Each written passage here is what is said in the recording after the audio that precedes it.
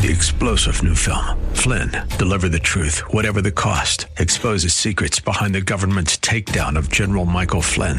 Flynn knew what the intel world had been up to. He ordered the first audit of the use of contractors. This set off alarm bells. He told the truth. He was the most dangerous person for Donald Trump to hire. They had to get rid of Flynn. Flynn, deliver the truth, whatever the cost. Available now. Watch it today. Go to salemnow.com. salemnow.com.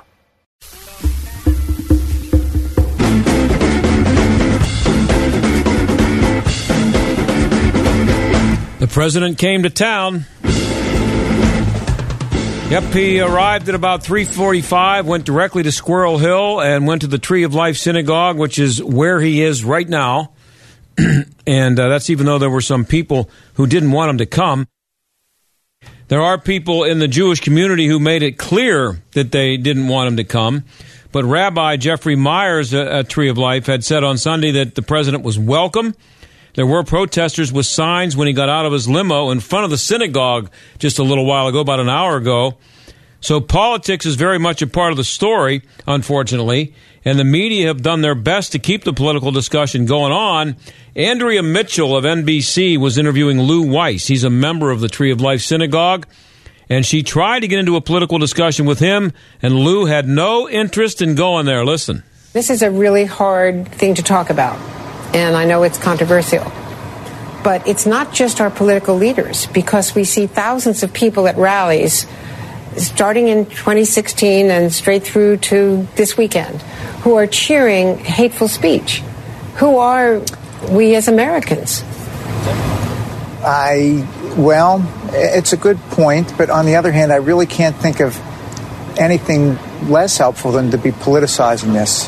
Whether it's someone cheering Louis Farrakhan, as Linda Sarsour did at the Women's March on the left, or someone on the right cheering Donald Trump. I think we need to step back from that and stop trying to politicize every aspect of this. I mean, this man hated Jews. He actually hated Trump, as it happens. Right. And, I mean, Jews stand for certain values, and concern for the downtrodden is one of them. And, you know, in a certain sense, he knew where he was going, and he violated the most sanctified space that there is. I mean, where Jews go to connect with their God and to pray. And the concept of trying to blame this party or that party or this statement or that statement, I just think it's a dead end. Some people are trying to, discourage Donald Trump from coming to Pittsburgh. He should come. We want to talk to people. We want people to see what's here. We want people to experience Pittsburgh. I mean, ideas don't scare us. And, to point this way, this finger or that finger, whether we're deplorables or whether it's, enemies of the people and the press, it's just not helpful. And it should be toned down, both among people and, frankly, among the press as well. Don't think Andrea was expecting him to go there, but he did. And the protesters, by the way, did show up outside the synagogue. There were signs referring to anti-Semitism as the president got out of the limo with his Jewish son-in-law, who obviously is married to his now Jewish daughter, who's the father of his 2 Jewish grandkids. At some point, maybe the politics are going to be taken out of this, at least for a little while, but this is the world we live in. Protesters can't pass up an opportunity to make their feelings known, even in a situation like this. When we come back, we'll talk to Kayla Epstein. She was born in Squirrel Hill, and she's here covering the story for the Washington Post. Stick around.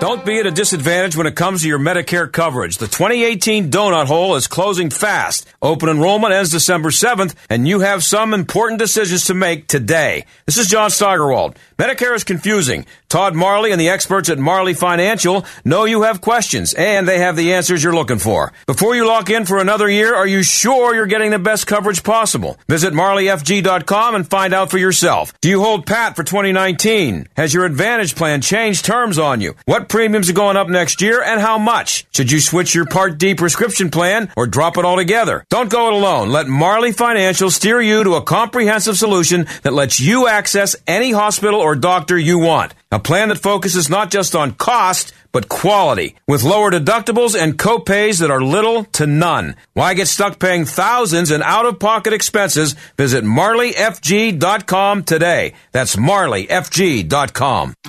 Don't pay double for your next home improvement project. Many companies are simply asking too much for windows, siding, and doors. You need at least 3 estimates. Just make sure Windows R Us is one of them. With over 50 years of home remodeling experience, Windows R Us is more than a window company. They're the area's premier exterior replacement company for roofing, siding, doors, gutters, even shutters and downspouts. You'll love their no-pressure sales approach, straightforward menu-style pricing, and the absolute fastest turnaround in the business. Windows R Us offers multiple financing options and will match any competitor's price. No hidden costs or final invoice surprises ever. And their no loophole full lifetime warranty covers everything, including labor and glass breakage at no additional charge. Mention AM 1250 and get an exclusive 10% discount for listeners of this station only. Why pay double? Before you buy, visit WindowsRUsPittsburgh.com. They're more than a window company. They're the area's premier exterior replacement company. WindowsRUsPittsburgh.com. The economy is growing, businesses are hiring, and Americans are feeling good about their future opportunities. Looking to upgrade your career? AM 1250 hosts an online virtual job fair 24 hours a day, 7 days a week, every day of the year. Keyword virtual at theanswerpgh.com to find our newest employment opportunities from the comfort of your computer or smartphone. Sponsored by Express Employment Professionals of Robinson Township. The virtual job fair at theanswerpgh.com.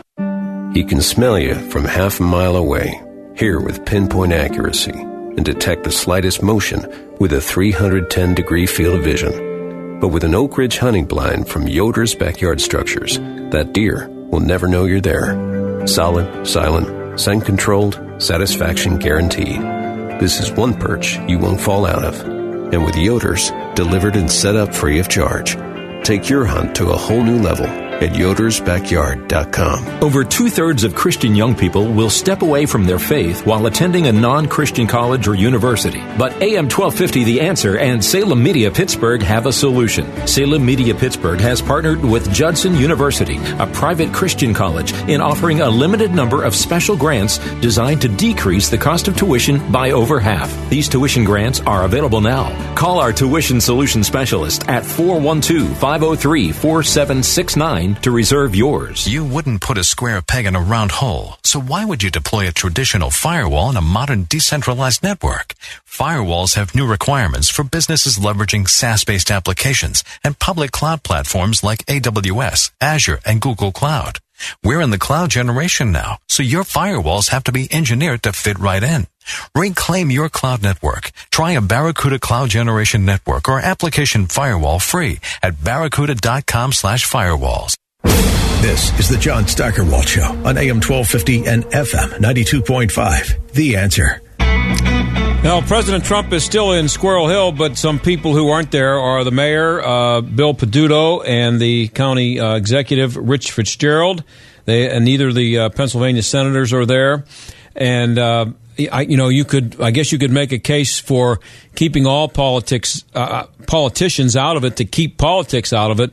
But I just have a feeling that those people who didn't show up, the mayor and the county executive, they would be there slobbering all over Hillary Clinton if she had shown up for it. So that's politics, too. They just can't get rid of the politics. Meanwhile, Kayla Epstein is here covering the story for the Washington Post. She's a reporter, and she joins us now.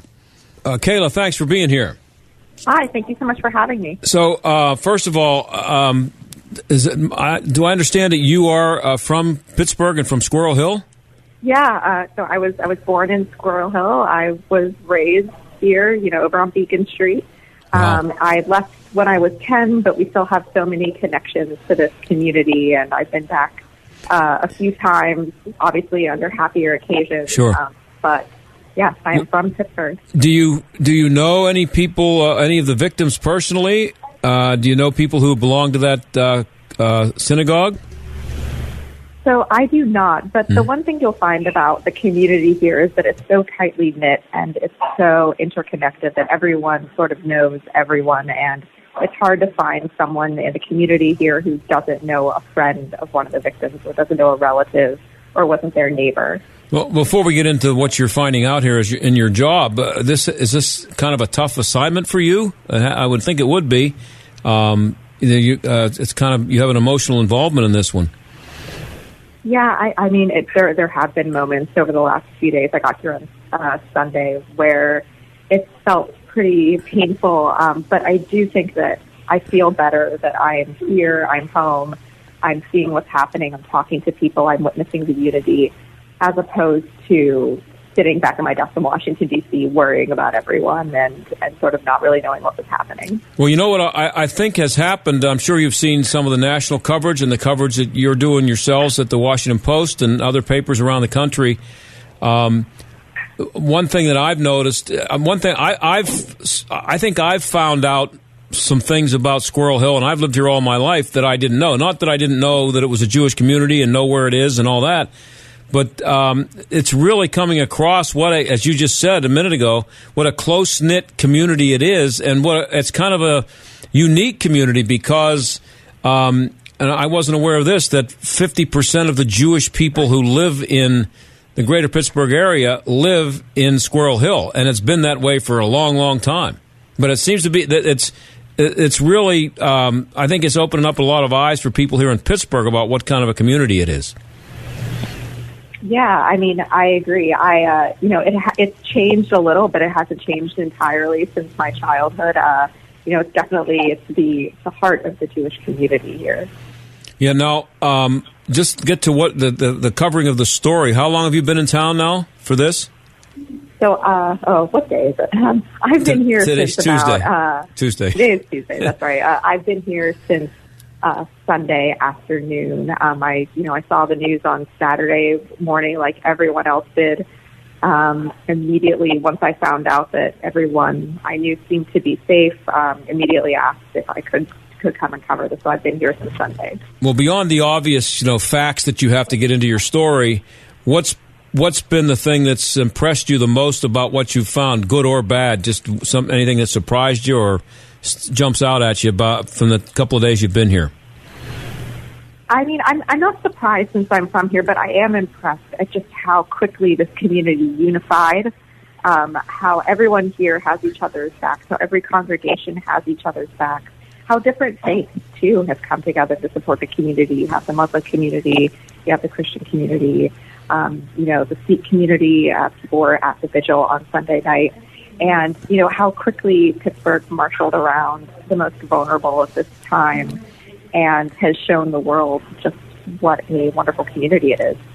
And there's been a lot of discussion about the politics that have been infused into this, and there's been different reactions to that. We just had, before you came on here, I ran a clip from a guy named Lou Weiss, who's a member of that synagogue, Tree of Life, and Andrea Mitchell asked him a question with a political angle to it, and he was very polite, but he said he's just tired of people insisting on adding politics to this. Do you get any sense of that when you're out here talking to people? Yeah, so I think that the national conversation, which I dipped in and out of, but I haven't been focusing on as much because I'm embedded in the community, but the national conversation around this is really not what people here in Pittsburgh are talking about. Of course, people are asking questions about how do we make sure our synagogues and our schools are safe. People are asking what measures do we need to take, what needs to change. But I have not heard anyone talking about politics. I have not heard, unless you started asking them today or late yesterday, I really didn't hear anything about the president.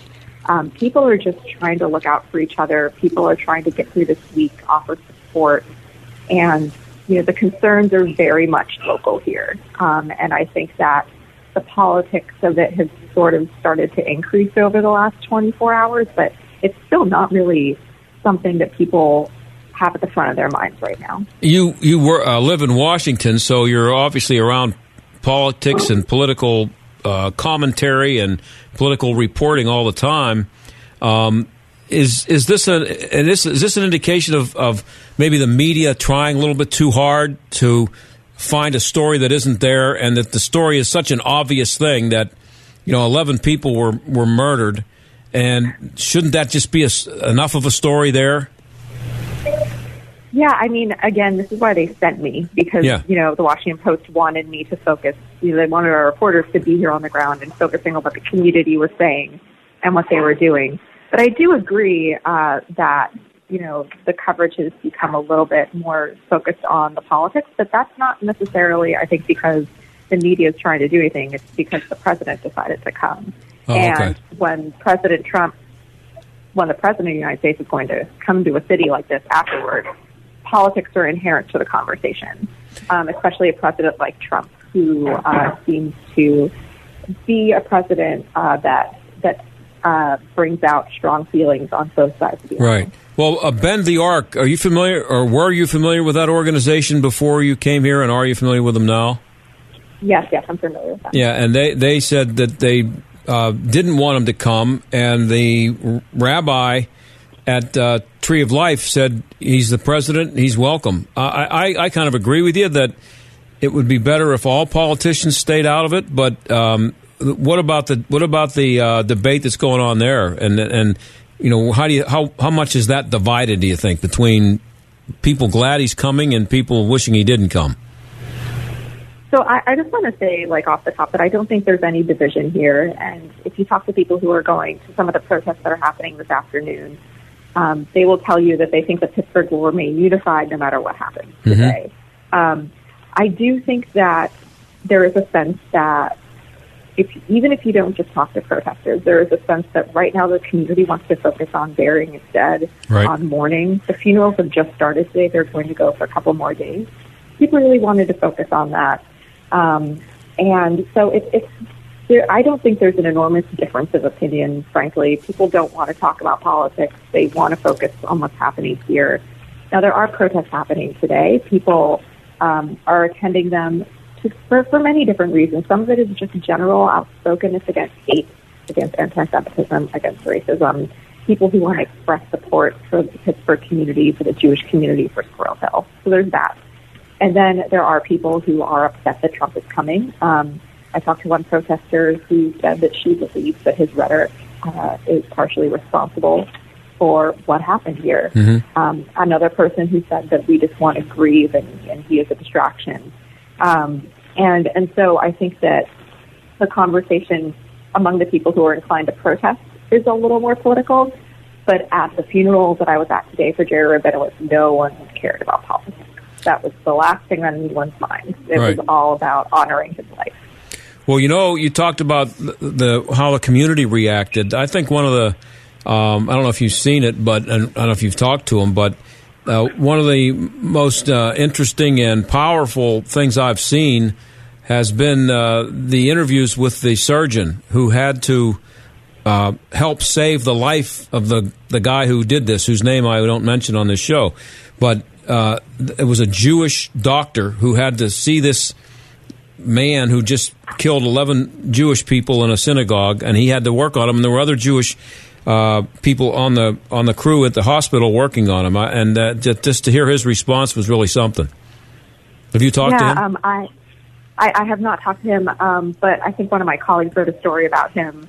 And first of all, he's a doctor. His first obligation is to do no harm. But in terms of the narrative of Jews helping this man, Jews are taught to help others. They're taught to make the world a better place, to bring light into the darkness. This is the core of this religion, and I'm not surprised that they rose to the occasion. What do you think is going to be the aftermath of this, locally and nationally? So locally, I think that Pittsburgh will continue to be the very close community that it is. I think everyone here says they want it to remain open. They want the doors to remain open. They want people to be able to move in between congregations as they please, as has often happened. So many people's doors are open to their fellow Squirrel Hill residents here. But there have been conversations happening about how to ensure that this never happens again. So some of the synagogues are looking into what they can do to enhance their security while still making their congregation a welcoming place. I talked to the rabbi of yeshiva schools, which is an Orthodox school, so very visibly Jewish, would be a target for another person who had similar motives. And they were saying, we don't want our doors locked, we want our doors open, but at the same time, people need to feel safe when they walk into this building. Yeah. So finding that balance is a big next step, I think. Yeah, I had a guy on yesterday on the show who has worked with churches and I think synagogues too, and other organizations to teach them how to be prepared for this and how to react when something like this happens. And the first reaction, I think one of the reactions I heard to Donald Trump saying, the armed guards would have helped. They said we don't want any armed guards in our places of worship. But there's also a side, I think, that where you do want to be in position where you can prevent something like this or reduce the severity of it by having some kind of plan in place. Right, absolutely. And I talked to a mother, 28. She has 3 children. I talked to her the day after the shooting, and she said, every time I drop my kids off at school, I worry for a second, is this school safe enough? Are they protected? Am I going to see them again? And I think that, again, going back to that sense of openness, people want to maintain that character. But, indeed, I think that every single school, every Jewish institution here is going to do what they think is best to protect their communities. And I just want to ask you, Kayla, we're talking to Kayla Epstein of the Washington Post, who's here covering the story of the Tree of Life. I just want to ask you, as a Jewish person in the media, how much of a problem, I know this is you can't answer this in a 30-second answer, but how much of a problem is anti-Semitism for you, and how much of a problem is anti-Semitism in the United States? Not the kind you hear about, in a situation like this, which is obviously anti-Semitism. I'm talking about day to day in your daily life. How often do you run into it, or how often do you become aware of it? Well, in my personal experience, I'm lucky that I don't experience it that often, except for the occasional Twitter troll. And they're doing that to get a rise out of me. You said it's certainly not something that can be summed up in 30 seconds. I think anti-Semitism clearly is a problem in this country, and hate speech is a problem in this country. And but for me personally, I'm very lucky to have wonderful colleagues. Every time I've gone out reporting, and I have gone to Trump rallies, and no one has attacked me for being Jewish. I have always felt safe. But obviously, there are things happening in this country that would make Jews feel not safe, and that is the kind of environment we're in right now. Mm-hmm. Well, Kayla, I appreciate you being on with us, and I wish you could be coming back to Pittsburgh under better circumstances. But I hope you get your work done and everything works out for you. Appreciate it. Thank you for having me. Okay, thank you, Kayla. Appreciate it very much. And that is Kayla Epstein of the Washington Post, and I'm sure she's going to be here for a little bit longer. The president, as the last we looked, was at UPMC Presbyterian Hospital, apparently visiting the law enforcement people who were shot and the victims. The victims who were injured. I wanted to, before we go to the break, this is a good piece written by Carol Markowitz. And the headline, it's on National Review Online, Conservatives Don't Get the Mourn. I'll just read you the first paragraph. In the aftermath of terrible events, there are calls for unity. For Republicans, it's always except you. After every horrible mass shooting, when we should be mourning together, looking for solutions to stop future attacks, consoling the families of the victims, there's an immediate rush to make sure conservatives know they do not belong to the wider American community. We'll be back. We're going to talk about the 14th Amendment and anchor babies when we come back. Stick around.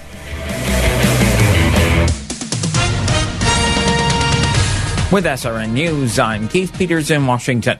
Senator Lindsey Graham says he will introduce legislation to end birthright citizenship. The announcement from the South Carolina senator follows a suggestion from President Trump that he could accomplish the same thing through an executive order.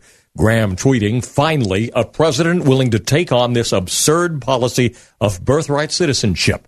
Graham says he'll introduce legislation along the same lines as that suggested by Mr. Trump. Capitol Hill correspondent Wally Hines reporting. More than 1,000 people have poured into one of Pittsburgh's largest synagogues to mourn the two developmentally disabled brothers who were killed in Saturday's massacre. Rabbi Jeffrey Myers says Cecil and David Rosenthal were the very definition of beautiful souls at their joint funeral Tuesday at Rodef Shalom. On Wall Street, the Dow by 432 points. The Nasdaq rose 112. The S&P advanced 41. This is SRN News. Are you interested in trading stocks as a way to generate extra monthly income? Then listen up. Before you waste time or money on another service, you really need to learn about the online trader community that everyone is talking about. This is the group that allows you to trade with their money. That's right. When you complete their training program, Apiary Fund will gladly put up to $100,000 of their own money into your trading account. And the best part? You get to keep up to 85% of the profits without putting in a dime of your own money. Apiary Fund's Trader Development Program is producing seriously amazing results. And as a special offer today, they are allowing our listeners to get started for free. Just text the word BUZZ to 48542 to join Apiary's trading program now. Learn how to trade using their money, not your own. To get started, just text BUZZ to 48542. That's BUZZ to 48542 to join the Apiary trading community today. Text BUZZ to 48542. That's BUZZ to 48542. Let's face it, we love Alexa, and we love to let her find your favorite radio station. This one, of course. We love it, too, when she finds us. But she could find us easier if we taught her a simple skill. To get started, simply say, "Alexa, enable the Answer Pittsburgh skill." After she confirms, you can then say, "Alexa, play the Answer Pittsburgh." That's all you have to do, and Alexa will learn how to find us. You can listen to us through your Amazon Echo, Echo Show, Echo Dot, and Amazon Tap devices. Alexa, what is your favorite radio station? That's easy. AM 1250, The Answer. This is Dr. Sebastian Gorka. President Obama's 8 years of leading from behind left the world in flames. From Russia's invasion of Ukraine to North Korea's missile tests and a growing ISIS caliphate. Under President Trump, American leadership is being restored. But that does not mean our enemies have disappeared. That's why I wrote my new book, Why We Fight, Defeating America's Enemies with No Apologies. As a former deputy assistant to President Trump for strategy, I explained the threats posed by enemies like Russia, China, and the global jihadi movement. We must know our enemies and have the will to defeat them. In my book, Why We Fight, we take off the political correctness blinders of the Obama years and learn how we can vanquish our enemies without mortal combat. Sebastian Gorka's new book, Why We Fight, Defeating America's Enemies with No Apologies, is available now from Amazon and Barnes & Noble. This is Chris Abernethy of Abernethy & Hagerman. You don't want the government deciding what happens to your estate or how much they will take. At Abernethy & Hagerman, estate administration is the heart and soul of our practice. We have the experience to help not only plan, but administer your estate properly, to protect your assets, minimize taxes, and ensure that your inheritance gets to the ones you love. Decide for yourself. Abernethy & Hagerman. Legal help that lasts a lifetime. Visit a-h.law. Hi, everybody. This is Craig Wolfley from my friends at J&D Waterproofing. For every waterproofing or foundation repair, a portion of the proceeds go to the Light of Life Rescue Mission or the Make-A-Wish Foundation. Hello, this is Ralph Sindrich. I'm proud to be a part of this program and such a fine service to be offered to the community. For every job commitment, I'll provide a signed copy of my book, NFL Brawl. Call for a free estimate at 1-800-VERY-DRY. That's 1-800-VERY-DRY. Or visit us on the web at jdwaterproofing.com. Stuck in traffic? We've got the answer. Got some restrictions continuing for the presidential visit in Squirrel Hill, Wilkins Avenue between Murray Avenue and Beechwood Boulevard. And we also have an accident inbound 28. It's off to the shoulder of the Highland Park Bridge, but it is causing a backup. And we're seeing delays on the Parkway North, outbound Mount Nebo Road overpass up to the Parkway North. Parkway West, really heavy inbound from 79 to the Fort Pitt Tunnel. Outbound Parkway East delays from Bates Street to the Squirrel Hill Tunnel. That's a look at your traffic. I'm Jenny Robinson. AM 1250, The Answer. Weather. Times of clouds and sunshine this afternoon and becoming a bit milder with a high of 56. Partly to mostly cloudy tonight, low 48. Tomorrow, plenty of clouds, breezy and mild. There'll be some rain at times in the afternoon, high 65. Thursday, cloudy and cooler with periods of rain, high 53. More rain is likely on Friday. I'm meteorologist Joe Lundberg on AM 1250, The Answer. The John Steigerwald Show, AM 1250, The Answer. Well, President Trump made it clear today, made it known today anyway, that he is interested in an executive order that would make it not possible for anchor babies to exist anymore in America. That's when a baby is born to an illegal immigrant or someone who's not a citizen of the United States, automatically becoming a citizen. There's a problem with that because of the 14th Amendment, so that needs to be cleared up. And we have with us right now Amy Swearer. She is the legal policy analyst for Meese Center for Legal and Judicial Studies at the Heritage Foundation. Amy, thanks for being here. Thank you so much for having me. So does the citizen clause in the 14th Amendment mean what it says the way the Second Amendment means what it says? Is citizenship a birthright, I guess, is the question. Well, it absolutely means what it says. The question becomes, what does it actually say, and what did it mean at the time of passing? So the 14th Amendment, the Citizenship Clause, says that, quote, all persons born or naturalized in the United States and subject to the jurisdiction thereof are citizens of the United States.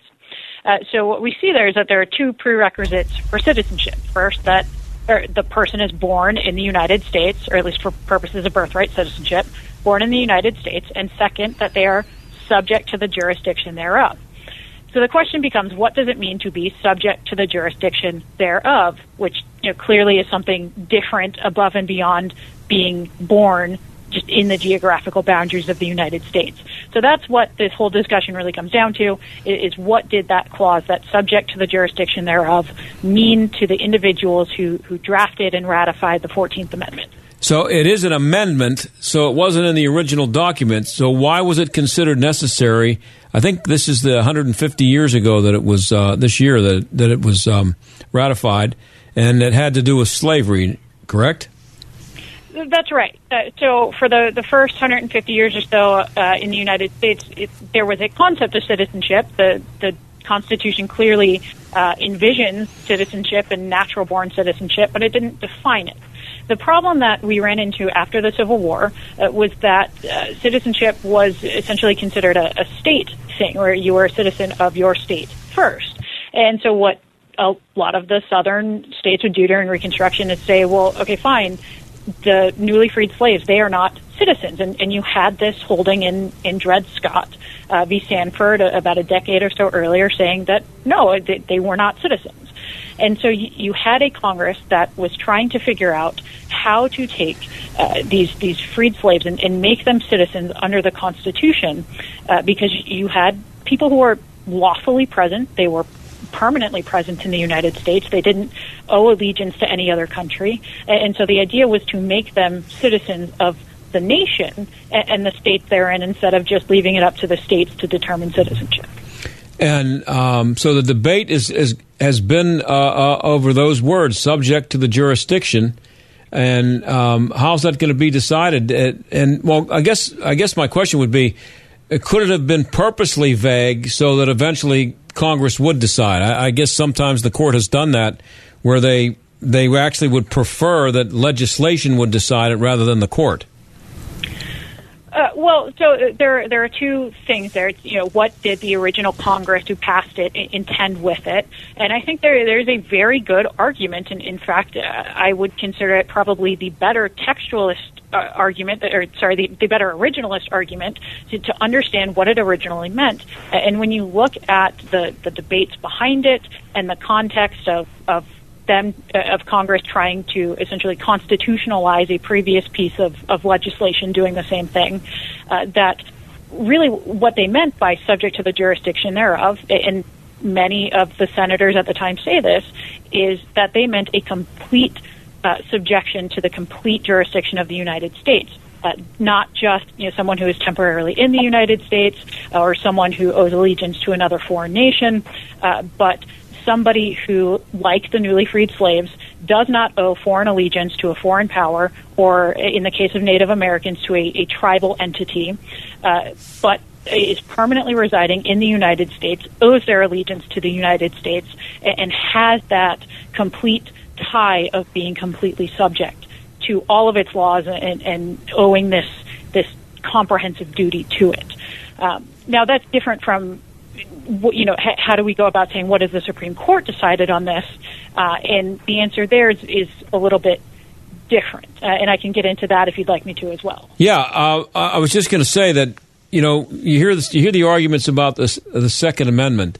The people who don't like the idea of the Second Amendment and try to read into it what they want to read into it, and they will tell you that, well, the founders, the only thing anybody had back then was a musket. They didn't know about AR-15s. And the argument against that argument is that, well, it's a basic right, and it doesn't change with equipment or time, or it's an eternal right.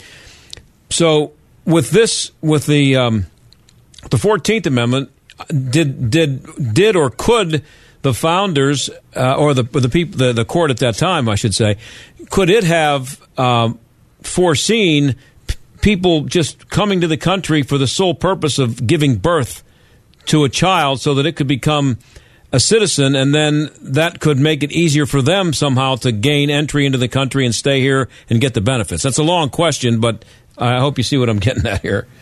Yeah, let me see if I can break that down a little bit. And it is important to remember that at the time that the 14th Amendment was ratified, there really was not a concept of illegal immigration. There were not laws restricting immigration at that time. And as you mentioned, it was a very different context in terms of, people were less likely to cross the ocean to come to America just to go back, though it did happen. Generally speaking, there was more of a permanency to residence generally. But the other thing we can look at here is what has the Supreme Court done in that time? And in the first 20, 30 years after the ratification of the 14th Amendment, there were two big cases in which the Supreme Court really dealt with this issue. The first was Elk v. Wilkins, which dealt with a Native American who was born into tribal lands and left his tribal ties and said, look, no, I'm an American citizen. I want to vote in a state election. And the Supreme Court said, no, you're not a U.S. citizen. At the time you were born, you were born into tribal authority. You were subject to the authority and the sovereignty of your tribe, and that means that you are not completely subject to the jurisdiction of the United States, even though you were born in the geographical boundaries. So that kind of gives us some hint as to what it means to be subject to the jurisdiction thereof. It means something more than just being born in the United States on American soil. The second case, and this is the case that many proponents of universal birthright citizenship will point to, is a case called United States v. Wong Kim Ark in 1898. And that had to do with the U.S.-born child of Chinese nationals who had been living in the United States legally and basically permanently for about 20 or 30 years at that point. So that adult child leaves to visit China. He tries to come back, and he's denied entry. And he goes, well, what do you mean you can't deny me entry? I'm a United States citizen. And in that case, the Supreme Court agrees. The Supreme Court says in a very narrow holding that if you are a U.S.-born child of resident aliens who are lawfully residing in the United States and permanently residing in the United States, you are subject to the jurisdiction of the United States in that full, complete sense, and your children are American citizens. But it didn't say anything beyond that. What if it's an illegally residing alien? What if it is a non-permanently residing alien? And in that case, the court was silent.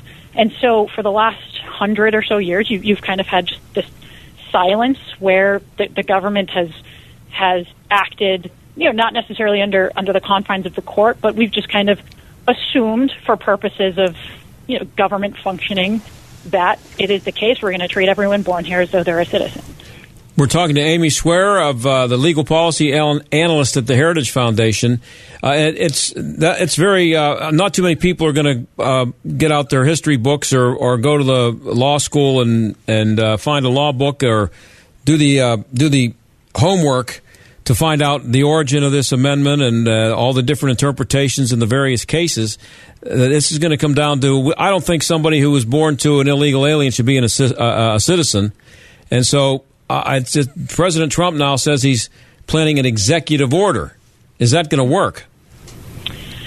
Well, it's hard to gauge that because we don't have the text of the executive order in front of us. We don't have an idea, as to the scope or what he's purporting to do with it.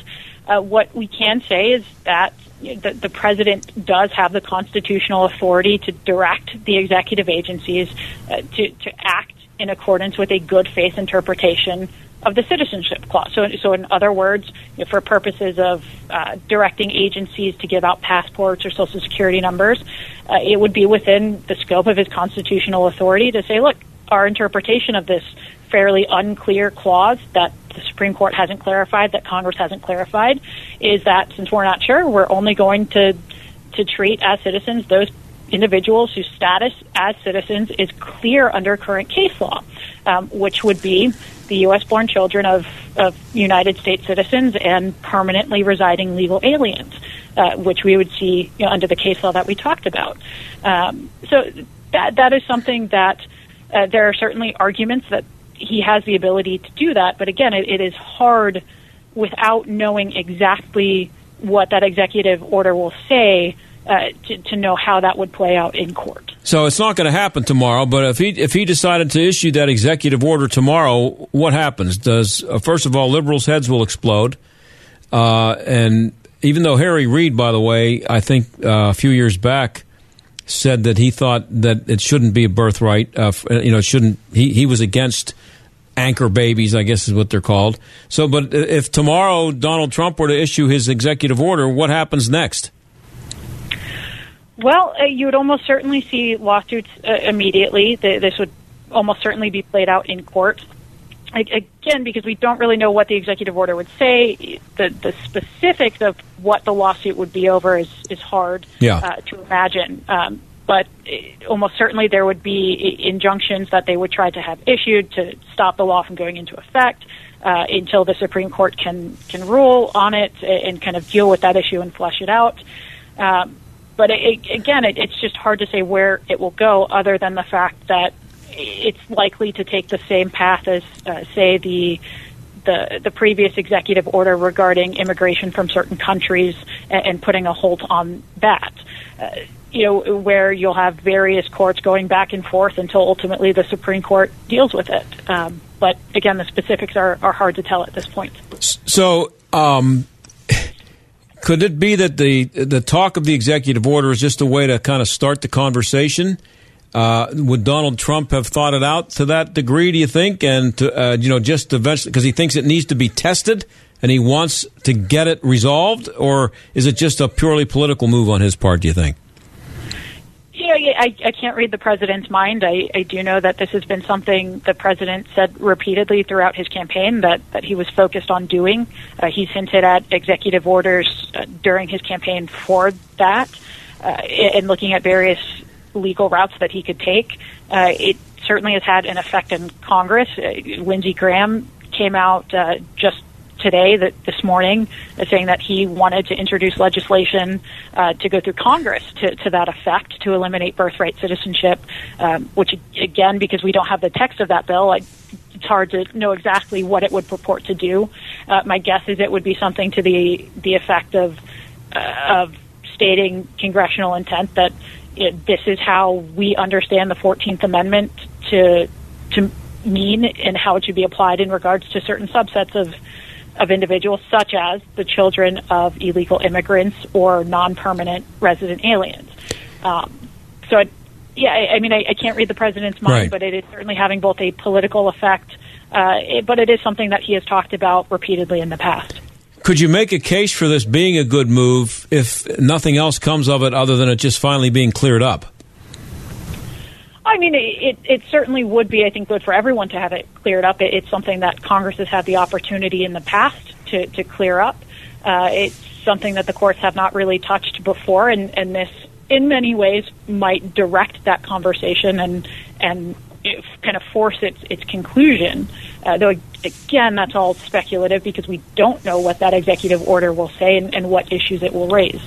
But, yeah, it's, again, without that text, it's just hard to know. I got a little less than a minute, Amy.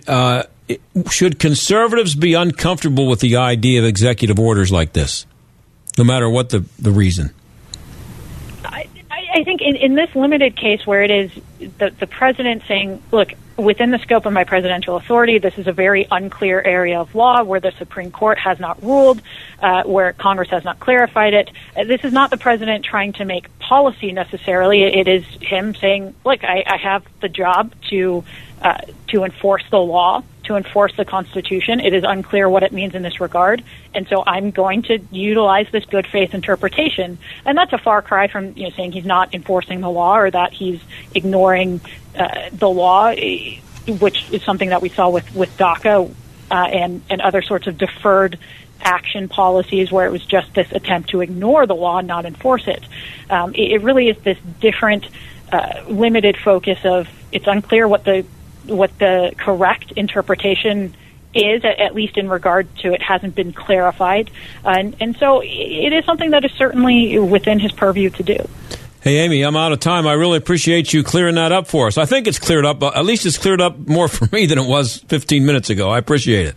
All right. Always great being with you. Okay, thank you.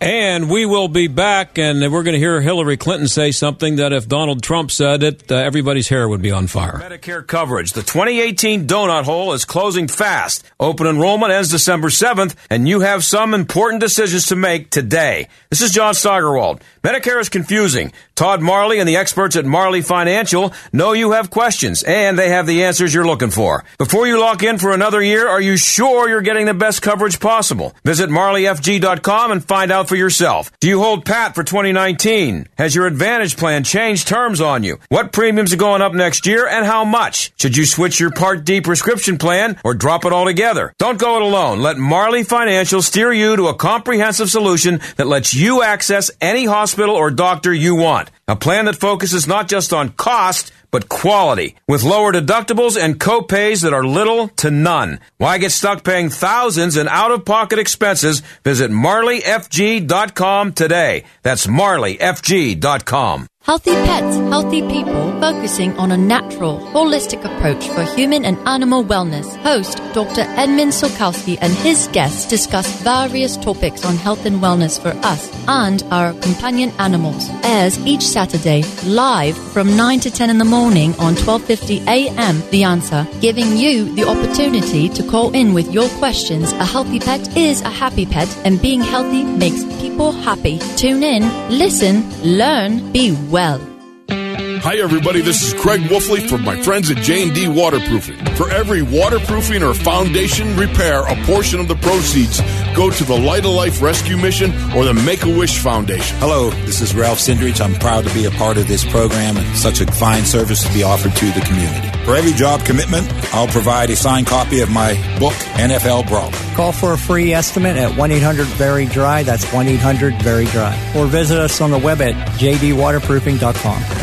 He can smell you from half a mile away, hear with pinpoint accuracy, and detect the slightest motion with a 310-degree field of vision. But with an Oak Ridge hunting blind from Yoder's Backyard Structures, that deer will never know you're there. Solid, silent, scent-controlled, satisfaction guaranteed. This is one perch you won't fall out of.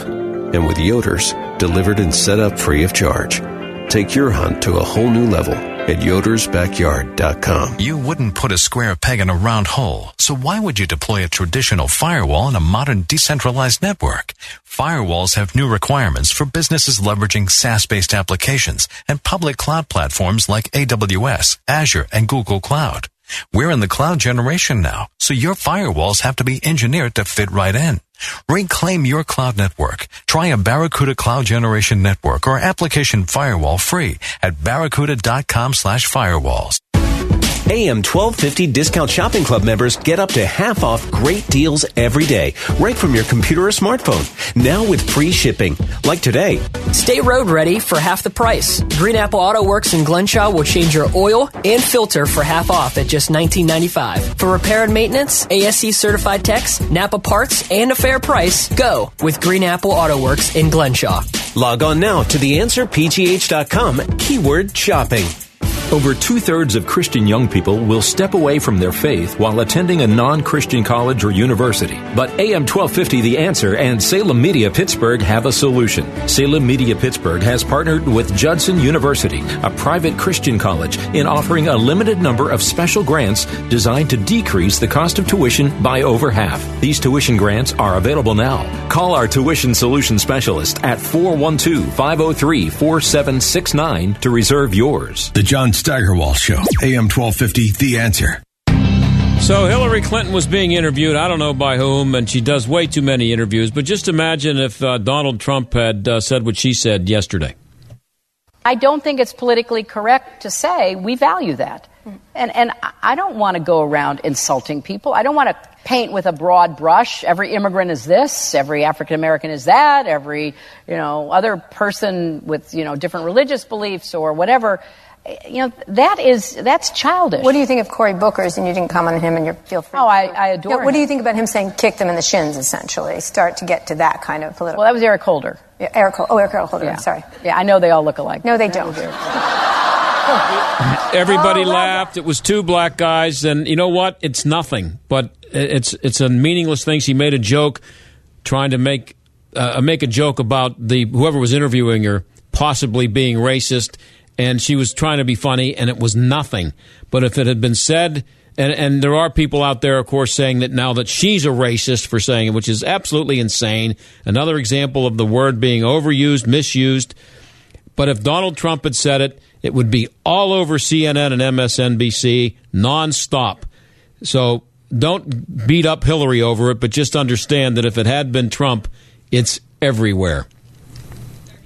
And I just want to say, I asked on Twitter 33 minutes ago for someone to give me an example of why Donald Trump is considered anti-Semitic by so many people.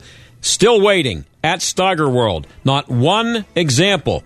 You got all night. I'll be back tomorrow, and I'll be asking again to see if I come up with one example. I don't get it. We'll be back tomorrow. Thanks for listening today, and we will see you tomorrow. This is John Steigerwald Show on AM 1250, The Answer. Bye.